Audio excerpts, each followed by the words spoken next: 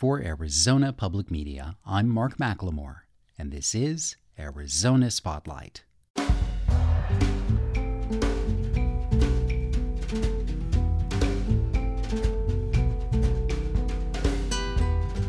Coming up, the hosts of Boom Goddess Radio tell about creating a podcast designed specifically for their generation. Barbara Kingsolver talks about her latest novel, Unsheltered. And travel writer Jane Stern on exploring the very best American road food. Those stories are next on Arizona Spotlight.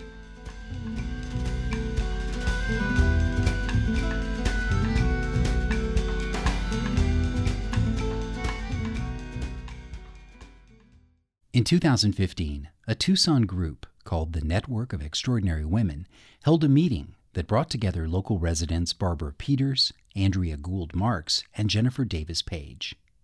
The three of them discussed the idea of creating a podcast that would represent the concerns and the sources of inspiration that were most important to them, to share with others, especially the women of their generation. Now in its third year, Boom Goddess Radio presents weekly episodes on subjects including secret addictions, befriending social media in your 50s, suddenly becoming single, and proactive aging. I asked two of the three Boom Goddess hosts, Barbara Peters, also known as BB, and Andrea Gould Marks, to join me, to share how they brainstorm about such a deep range of subjects. You know, it's hard to put a top on the pot because between the three of us, we are really just in bloom when it comes to ideas. And so we talk about things that are close to us personally, things that have inspired us either by reading or listening to NPR or any type of inspirational pieces that come across our life.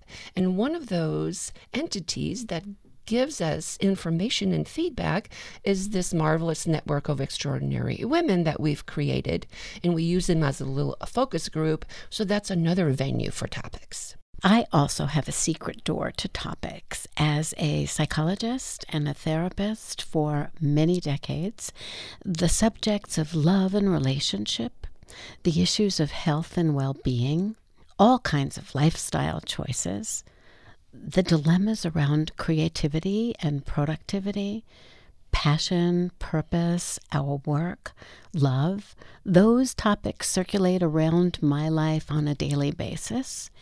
So almost anything is really game for inspiration. Any conversation that we have usually holds a germ of, this is going to be a good topic. Well, BB, tell our listeners where Boom Goddess comes from. It's a great phrase, but it actually has some deep meaning behind it. It does indeed, yes. Of course, when you begin a project, you want to create a name that will be lasting and empowering and impressive on people's minds. So we did that in one of our brainstorming periods. And Boom Goddess, boom is short for boomer, the age group that makes up the largest percentage of the universe, it seems. And the earthly universe. The earthly universe. And we love the sound of it because it's a very explosive sound. And you see that jagged edge, boom, So something's going on there. And goddess is a very special and unique term to us. And it really looks at it from a muse perspective. And Dr. Andrea can talk a little bit more about the goddess beginnings. Going back, I have some Jungian roots, and some of the most emblematic females were goddesses. And simple, like Athena, the goddess of wisdom, or Aphrodite, the goddess of love. And it seemed to me that every time I meet another woman, I see the goddesses within her. And so boom and goddess seem to go very, very well together because we are the boomer generation and we are the most advantaged, educated, connected generation. And so we connected those two concepts and put them together, and somehow it just clicked. As a therapist, you have training in dealing with difficult subjects and for treading in delicate emotional waters. But tell me about a time when you were challenged with a topic that you chose for Boom Goddess Radio, something that maybe brought you, Andrea, out of your comfort zone a little bit, and what the result was. That's an interesting question. I think one of my favorite topics to explore was the issue of friendship. And we talked about, right away, derailed friendships. And all three of us initially in the brainstorming, yielded up right away a very sensitive and difficult relationship of ours that somehow melted away, disappeared, caused so much hurt and distress. And then we went ahead and interviewed lots of other ladies, and we found that there was not one interview where somebody said that never happened to me. So we ourselves carried a fair amount of emotion with that. So it was a difficult subject, but this is what happens. None of us are alone with it. And we discovered by exploring and researching that this is so common, even the men began to yield up information about sad relationships for them too. So that's one that we will continue to explore. The whole upside and bright side of friendships and the side of friendships that really bring us to despair. Well, an equal partner in your program is Jennifer Davis Page, who couldn't be with us today for this interview, but I'd like to give you each a chance to tell me about something that Jennifer brings to the team. We have an episode called Questions That Have No Right to Go Away, which is actually a line taken from a David Whyte poem. And it was the week that there was a terrorist attack in Nice and many other devastating kinds of things where we decided that we weren't going to record anything but just our own conversation about our own upset. Jennifer has 3 sons and raised them in Chicago and is a woman of color and has shared with us so many of the trials and tribulations about raising 3 boys who lived in danger of being arrested just because of their color. The diversity among the 3 of us, the different perspective on life and our experiences can be heard in almost all of our episodes. I see her, when I close my eyes, as this maximum fashionista. She was a model at one time, so there you go. And she also worked with Hugh Hefner in marketing his products. So she has an extreme amount of varied experience. And people meet her on the street and tell her their life stories. There's something about that. So she wants to be the voice for every woman in America and the world. Do you have any goals that you can share with us for Boom Goddess Radio, BB? Not that you haven't accomplished a lot, but I just have a feeling that you also have places you want to go. Absolutely, we do.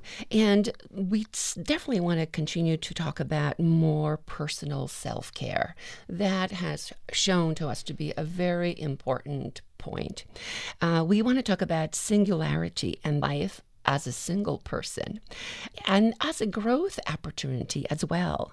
We want to talk about more about activism, about making a real difference in a apolitical way, in a reconciling way, in an anthropological way.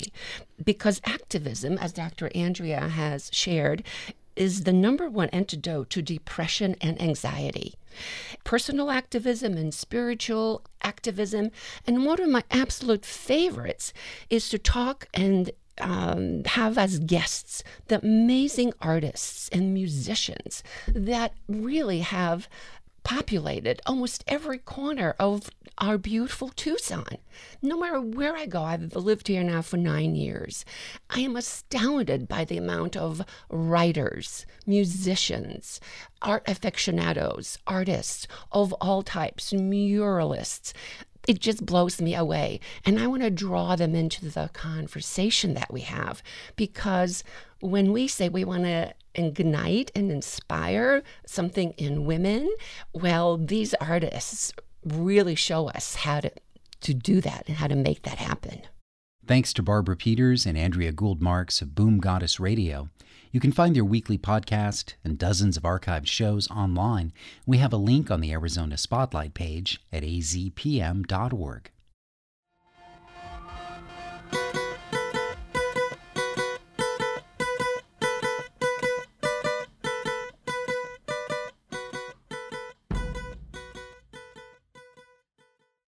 Barbara Kingsolver is a best-selling author, essayist, and poet.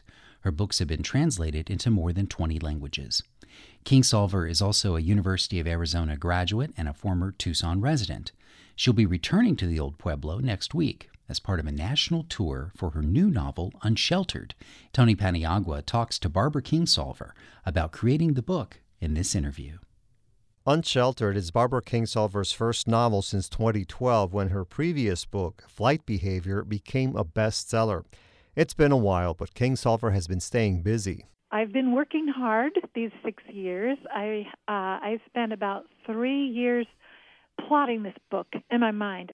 In the book, Kingsolver creates two sets of characters. The first set of protagonists is an imaginary contemporary family that is facing common concerns in our society. I wanted to write about these crazy times we're in, how our shelter seems to be failing us at so many levels, whether it's a new graduate with big debts and no job, or a retiree without a pension or health care, or cities going underwater thanks to new kinds of weather.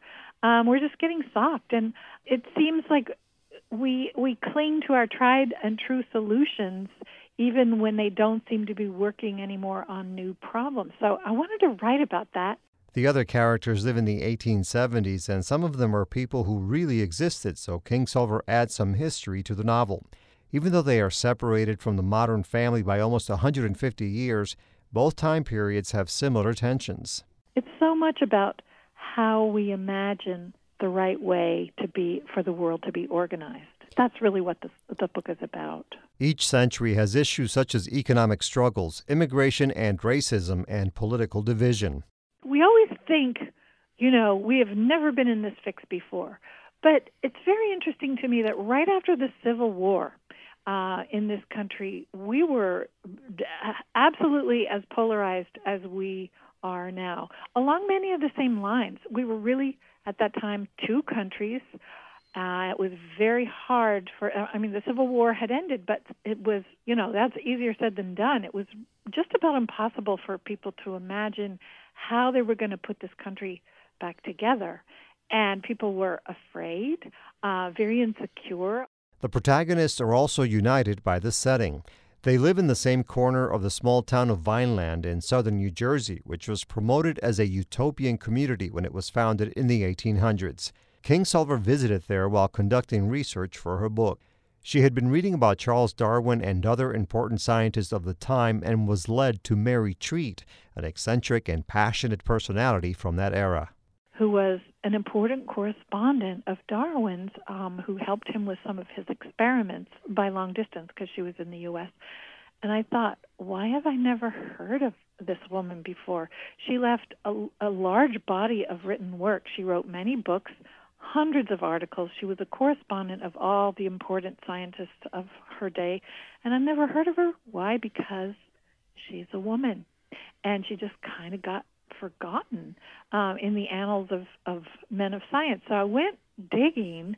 I could learn very little about her. Nobody's ever written a biography of her, but I found out she had lived in this place called Vineland, New Jersey. So I called up the Historical Society there thinking they might have some papers, and they said, "Oh man, you have to come and look." And so I did, and it was a treasure trove. She had this really interesting life. Barbara, one of the scenes that I love in the book with Mary Treat is her apparent self-sacrifice in the name of science. She wants to find out if a carnivorous plant, a Venus flytrap, will try to eat a bit of her finger. Did that really occur when Mary Treat was alive? That really happened. Yeah, pretty much everything about Mary Treat is real. It came directly out of her writings. She wrote quite a lot of articles for the popular press rather than for scientists to read, and so she wrote about these things she did, these kind of experiments she did around her house with she would dig up spiders and put them in these candy jars and bring them in her house, and then she would plant flowers in them to disguise the spiders so that her lady friends wouldn't be shocked when they came to visit. So yeah, this is something she actually did as an experiment, was to put her finger into a Venus flytrap and see how long she could stand to sit there and let this Venus flytrap digest her finger. She lasted 4 or 5 hours. So Mary Treat becomes a central figure in Unsheltered, and Kingsolver gets to incorporate her personal love of science and nature in her latest novel. I went to graduate school at the University of Arizona in ecology and evolutionary biology, and if any of my old classmates or professors are listening, hello. Yes, I swore I would put that education to use, and I believe I am, because every novel I write has some biology in it. Sometimes it's more conspicuous than at other times, but in this novel, there's definitely a lot of science. There's a lot of these characters. Our scientists themselves have, in both centuries, have studied biology and are, engaged in the debates of the time. And it was really fun. I always enjoy writing about science, and I feel it's both a pleasure and a duty for me to do that, because I'm one of about 3 or 4 novelists on planet Earth who got graduate degrees in science. It's really rare for people to study science but write literature. She says one of the things she loves about writing is the freedom to address important issues, topics for reflection or discussion, but not make decisions for the reader. And what a novelist can do is not really solve or answer these questions, but really kind of turn them inside out and look at human behavior, sort of examine what does this do to us? How do we behave? What are the universals of human nature? And how have we handled these things in the past? And might that shed some light on our future? For her future, Kingsolver is already crafting her next book, along with another major project. Well, I'm always writing the next book. I'm already working on the next book, and I'm also writing, I'm working on a screen adaptation of one of my novels, and I'm really not at liberty to talk too much about it, but I can give you this much of a hint. I'm going to be traveling to Africa next year, so that will be part of the plan. Excellent. Well, Barbara Kingsolver, thank you so much for joining us. Good luck on your national tour, and we look forward to seeing you here in Tucson.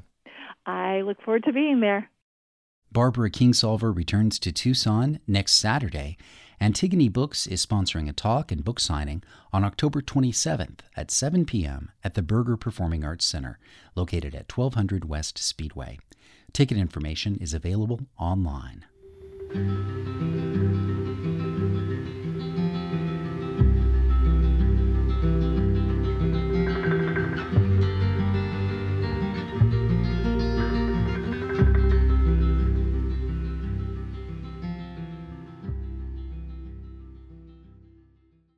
For hungry travelers and food lovers with a taste for adventure, Jane and Michael Stern have been trusted, trailblazing guides for over 40 years. An auspicious first date at a New York pizza parlor in 1969 opened the door to their shared culinary passions. That led to over 40 books, including the cult favorite Road Food, that's now in its 10th edition. They also have a regular column in Gourmet magazine, and NPR listeners may know them from their appearances on The Splendid Table. Jane Stern is also well known as a tarot card reader, and in 2003 she published Ambulance Girl, a memoir about overcoming clinical depression in her early 50s by taking the training to become a certified EMT. It was made into a movie starring Kathy Bates. Obviously, I had too much to talk about with Jane Stern, so I kept it simple by asking questions about her protocol for fine diner dining. Jane, while one should not judge a book by its cover, one may judge a diner by its blank. Odor. One of the things that make me do a 180 when I walk in the door of a diner that doesn't pass muster is there's usually a terrible smell of old grease and Lysol and desperation.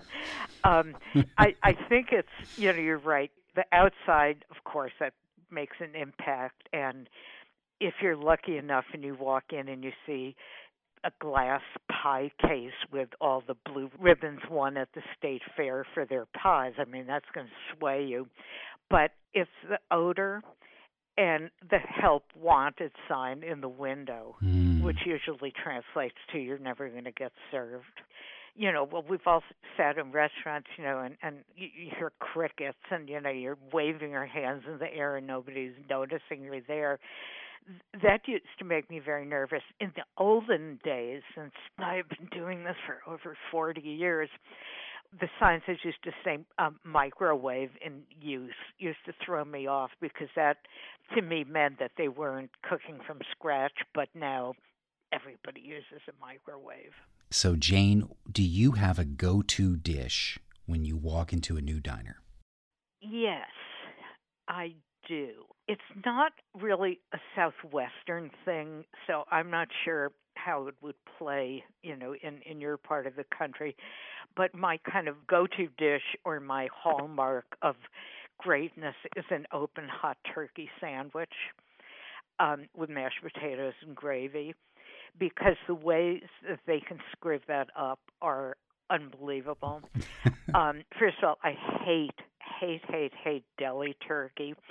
So if I see those, you know, kind of reconstituted, you know, boar's head or whatever. There's sort of a shape, or rather, it's been shaped. Exactly. Yeah. I mean, a turkey is not shaped, you know, like an oval or a, you know, I mean, so I just can't stand that. I can't stand fake mashed potatoes, and I can't stand fake gravy. So you put them all together, and it's either somebody spent an awful lot of time on this dish, this homely little minor dish, or they don't care. And if they don't care, I don't care. The flip side of that same coin, Jane, is do you have a never order dish? Oh, yeah. One of the little, really lesser-known things about my partnership with Michael Stern, who, you know, is still my writing partner, is Michael is an omnivore. I mean, you could put, you know, a piece of linoleum in front of him and he would try it. I have more food like I hate ketchup, mustard, mayonnaise, pickles, relish, any condiment, and this is just the tip of the iceberg. So, you know, I'm very fussy about what I eat, and Michael, as I said, you know, would eat shoes if you gave it to him. I share your revulsion for condiments, except... You're kidding. No, absolutely, I do. I never get mustard, mayonnaise, or ketchup on anything. Oh, however, my God. I do like pickles because they're a side item. They're its own food, right? They're not a condiment. Well, you know, it's funny because I like pickled beets, but and I like cucumbers, but pickled pickles, I mean, there's some people who, if you give them something they don't like, they can put on a good show of, you know, sort of smiling and swallowing it. I'm like a 2-year-old. I just think I actually spit it out in my lap. So I try and be very careful to not offend pickle servers. Jane, does America have a soup problem? That is so funny you are asking me that, because I just this week have been going all around Connecticut, where I live, going to soup places and finding the most phenomenal soup. Phenomenal is not a word I would usually connect to soup. With soup. Okay, well, tell me what you think of when you think of soup. I think of watered down flavor, overcooked vegetables, stringy meat. Did you grow up with, like, Campbell's Kid, you know, with somebody opening a jar? My grandmother made really good mulligan stew. Oh, I like mulligan. But that's not really soup. There you go.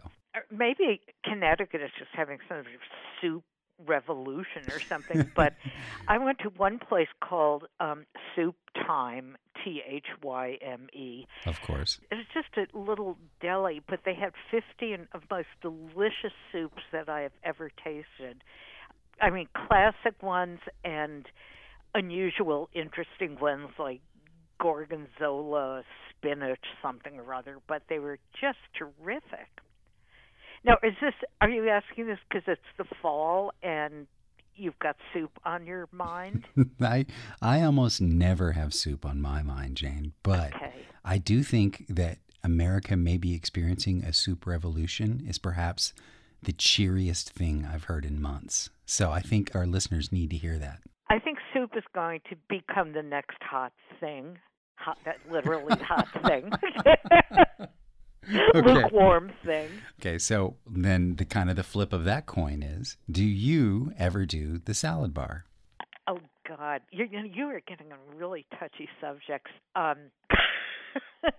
have gotten salmonella or ptomaine or whatever it is from so many salad bars over the 45-year course of my job as a food writer that I will only go to a salad bar if I am the first person in line, because I see people touch the food, take the food, put it back. I mean, unspeakable things. So if I'm number one, yes, I'll do it, but it has to be my personal private salad bar. Hermetically sealed. Yes, hermetically sealed, pathogen-free. In conjunction with the current exhibition, Longer Ways to Go, Photographs of the American Road, the Center for Creative Photography is welcoming road food experts Jane and Michael Stern for a free evening of conversation on Thursday, October 25th at 5:30 p.m. There's also a chance to go on a field trip with the Sterns to one of their favorite Tucson dining spots. We have a link to ticket information on the Arizona Spotlight page. Thank you for listening to Arizona Spotlight. You can find our podcasts on iTunes and through the phone app NPR One. The show originates from the AZPM radio studios. AZPM's news director is Andrea Kelly. The music is by Calexico. The production engineer is Jim Blackwood. I'm producer and host Mark McLemore.